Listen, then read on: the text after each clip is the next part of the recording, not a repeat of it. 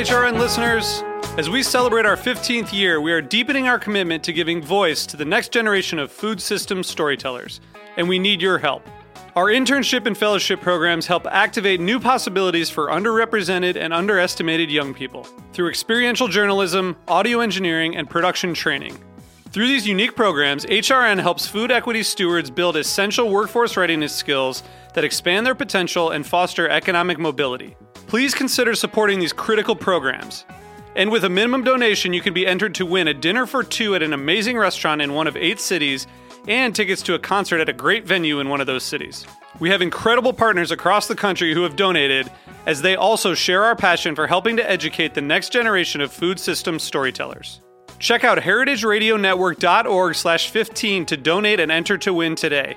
That's heritageradionetwork.org/15 to donate and enter to win today. And make sure you donate before March 31st. Thank you.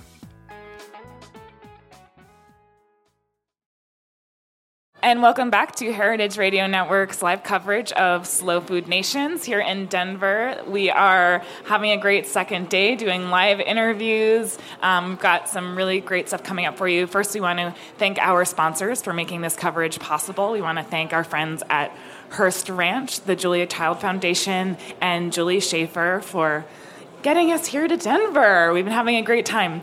So I'm Hannah Forden, and I am about to have a conversation about hunger with my guests, Peter Ruddock, who is the coordinator of the California Food Poilicy Council, and Meighen Lovelace, who is the founder of Mountain Harvest Consulting. So welcome, Peter and Meighen. I'm really happy to have you here. Nice to be here. Thank you. Excellent. So the two of you were a part of a session during the Slow Foods Leadership that was focusing on hunger. So I'm curious, we've been having some really good conversations here, and we went to the sessions, and I kind of want to hear what you went over during your session, what the conversation was like, and what the exchange with the participants was like. What were interesting points brought up? Well, you interviewed our third panelist yesterday, John Eichert. With pleasure. Oh, John is wonderful. He and I have been on panels together. And on this topic, we wanted to bring it to Slow Food Nations because I don't think a lot of people understand what causes hunger. I got an email last night that was reiterating the trope that we're going to have 9 billion people and we have to figure out how to feed them, so we're going to have to grow more and we're going to have to grow differently. And it isn't really true. The United Nations says that we grow enough food right now to feed 12 billion people. We waste 40% of it. It's not a problem of there not being enough food. Hunger is often a distribution problem. It doesn't get to the people who need it. And too much of it gets to some people because at the same time that we have hunger, we have diabetes and obesity. Right, and we also have extraordinary amounts of food waste. We waste the energy to produce it, and then it creates greenhouse gases and other kinds of pollution. And it's a matter of reorganizing rather than growing more. Technology can play a part, but it is significantly an economic problem and a policy problem that we need to figure out ways to get the food to the people who need it. Excellent. And what sort of concrete solutions, I'd love to hear both of your perspectives on this, for obviously you both work on the policy level. We are here at a very grassroots festival, so I'm curious about the intersection, what you see as like important steps that need to be taken. Meighen, do you want to start? Sure. Very specifically in regards to policy, it's very important at every level of policy, local, regional, state, and federal, that we're considering who and how the policy is affecting. So it's important that as the policy is written, before it becomes implemented, that we're really hearing the voices of the communities that are going to be affected by that policy. Specifically to food policy, access is key. And so as we work so hard on big pieces of legislation, like the Farm Bill, how are we going to effectively implement those policies so that there's equal access to all of the food resources at every level of the food chain, from producers to laborers to eaters, so that we're not just talking about it, but we're doing it. Excellent. So another way to look at it, which is near and dear to Slow Food's heart, is that we want to relocalize food as much as we can. And what Meighen was saying about policy can stop favoring commodity foods and perhaps favor, in some way, local foods. That I always say we want to reconnect people with their food. People don't know where food comes from. And when they know where it comes from, they make some more conscious decisions. They make some healthier decisions. But they also circulate that money locally. It doesn't go to some shareholder in another state or another country. It goes locally. What we're trying to say is if you build this local resilient food shed, you're building for your own population. There is much more chance that the people who are hungry now are going to be included in that local food shed, because you're changing the reasons. You still need to sell the food. Somebody still makes a profit, but you're not trying to maximize the way a lot of the bigger corporations, the bigger players do, in finding the best market to sell food from their point of view is the one that makes the most money for the shareholders. So we localize. And I'd love to get your thoughts on this. John Eichert has brought up several times over this weekend the fact that he feels that food should be a public utility, which I think is a really exciting concept. And I would love to hear both of your takes on that, if you think that is practical, and kind of if you were about to make that happen, how would we do it? Well, I think that John often talks about cooperatives as a model, and so that's exciting. And when you look back, many rural communities utilized cooperatives as a business model. What's beautiful about cooperatives is that they are owned by the people who participate in the cooperative. So it's a much more equitable system. Everybody has a stake. Everyone is a stakeholder. And when you look at the Rochdale principles, which cooperatives are based upon, they're equitable by their very foundation. So what you're doing is utilizing a system that not just invites, but mandates access, mandates equity, mandates that space where each person that's involved in the food system is involved at a level where their voice is not just heard but utilized. And John takes that at least half a step farther, if not a step farther, in having government be one of those cooperative shareholders. It's a big step, because it's not something a lot of governments want to do, but you want them to be a partner. I think we're in the early stages.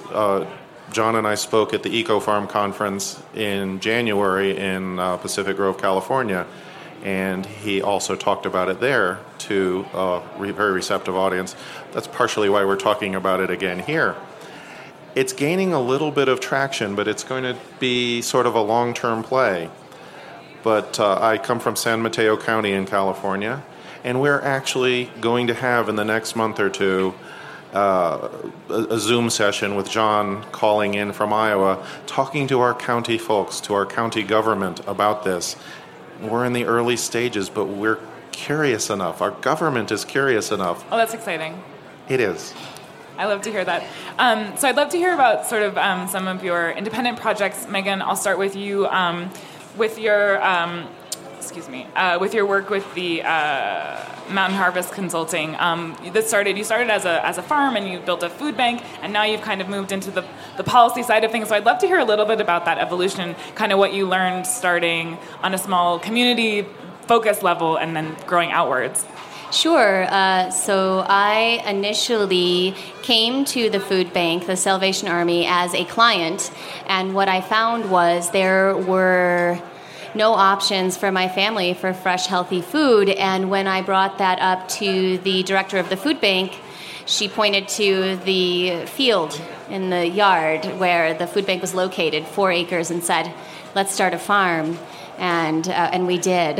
Wow. At the Salvation Army. And so we started from the ground up. We built the farm always knowing that it was never about us. It was never about the food bank. It was about the community. And what we did was allowed for a space for not just my family, but other clients to learn and refine their practices of agriculture to grow their own food and create livelihood programs so that those families, those clients could go on to start their own farms, begin their own farming journeys, and level up and out of ever visiting the food bank again. Also understanding that we were growing for a larger population, donating all that food, learning that skill, creating programs where what we saw was community participation on so many levels that was a way for us to continue to have that food conversation well beyond any food is okay for people in poverty, and really focusing on that.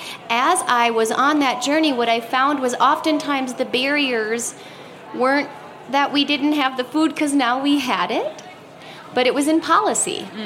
And we started at the local level, really looking at our planning department, because people said, I can't have a farm in my backyard. They won't let us. I need to pay $10,000 for a variance. Well, that's not going to work. So we rectified that, and I kind of learned policy through the local level. And then we went up to the state level, and I worked on the Cottage Food Act and making sure that access wasn't just happening in my own backyard, but was happening all over the state, and was invited onto the Colorado Food Systems Advisory Council as a governor-appointed position. And from there I learned it's not just about policy, but it's where does the policy live? Mm-hmm. Sometimes it's local, sometimes it's state, sometimes it's federal. And how do we address each component of that policy? What I also learned was that the most successful way to start a community project is one that lives without you. And so I stepped away from the farm, and other clients took over the work. The most recent one, Emma, she's gone off and started her own farm in Minnesota, replicating that model of donation. And moving on to the federal level, what I've seen is, okay, it's not just the policy, but how is it implemented? How is it regulated? And I learned this big word called appropriations. Oh my gosh, that's where the money goes, and how does it go there? And so for me, the journey has been realizing that as a person coming from a space of food insecurity, that I do still have autonomy. We do still have autonomy within our food system. And as a farmer, what I learned is that every skill I learned on the land, that I can translate those skill sets into the world of policy. Excellent. And I know you mentioned your family, and I know you have 2 little ones listening at home. So I do. Hi, Snow and Jade. How you guys doing? Excellent. And moving on to you, Peter, you mentioned a piece of policy that you're really excited about right now, which is the Homemade Foods Operation Act in your home state of California. So tell us a little bit about that. Well, the first policy I worked on at the state level was California's cottage food law, mm-hmm. which passed 6 years ago. And the cottage food laws vary from state to state, but they allow a home cook to make typically shelf-stable food. In the words of environmental health departments, non-potentially hazardous. So that limits you to bread and jam, flavored teas. We're looking this year, and when I say we have to be very careful about that. This isn't the California Food Policy Council. We both have very many hats. I'm sure. The California Food Policy Council doesn't typically take positions on individual bills, but it's a place where we can convene subgroups, working groups. We've actually convened a group that's in favor of this new law and a group that's opposed to it. And that's interesting. It's okay. It's very democratic. I am an advisor to the sponsors of that bill, which would be the second state in the nation which would make it legal for a home cook to sell hot meals to their neighbors. Wyoming was the first one. They didn't do very much regulation. They just opened it wide up. Oh, wow. That doesn't quite happen in California. We will license the cooks. There will be inspections. There will be limits. And we're going through a long 2.5 years negotiation. We think this bill is going to pass, and the governor is going to sign it this session in September, and then it would take effect next year. But health departments are still nervous. What if there are more germs in a home than there are in a restaurant? We talk about those kinds of things all the time. But we know that there are tens, perhaps 100,000 cooks out there doing this unlicensed. So one argument we give back to them is, if you can license a fraction of them, you actually perhaps make them safer. They're doing this anyway. And one of our state senators in the last hearing said that very specifically to a Nervous County Health Department agent.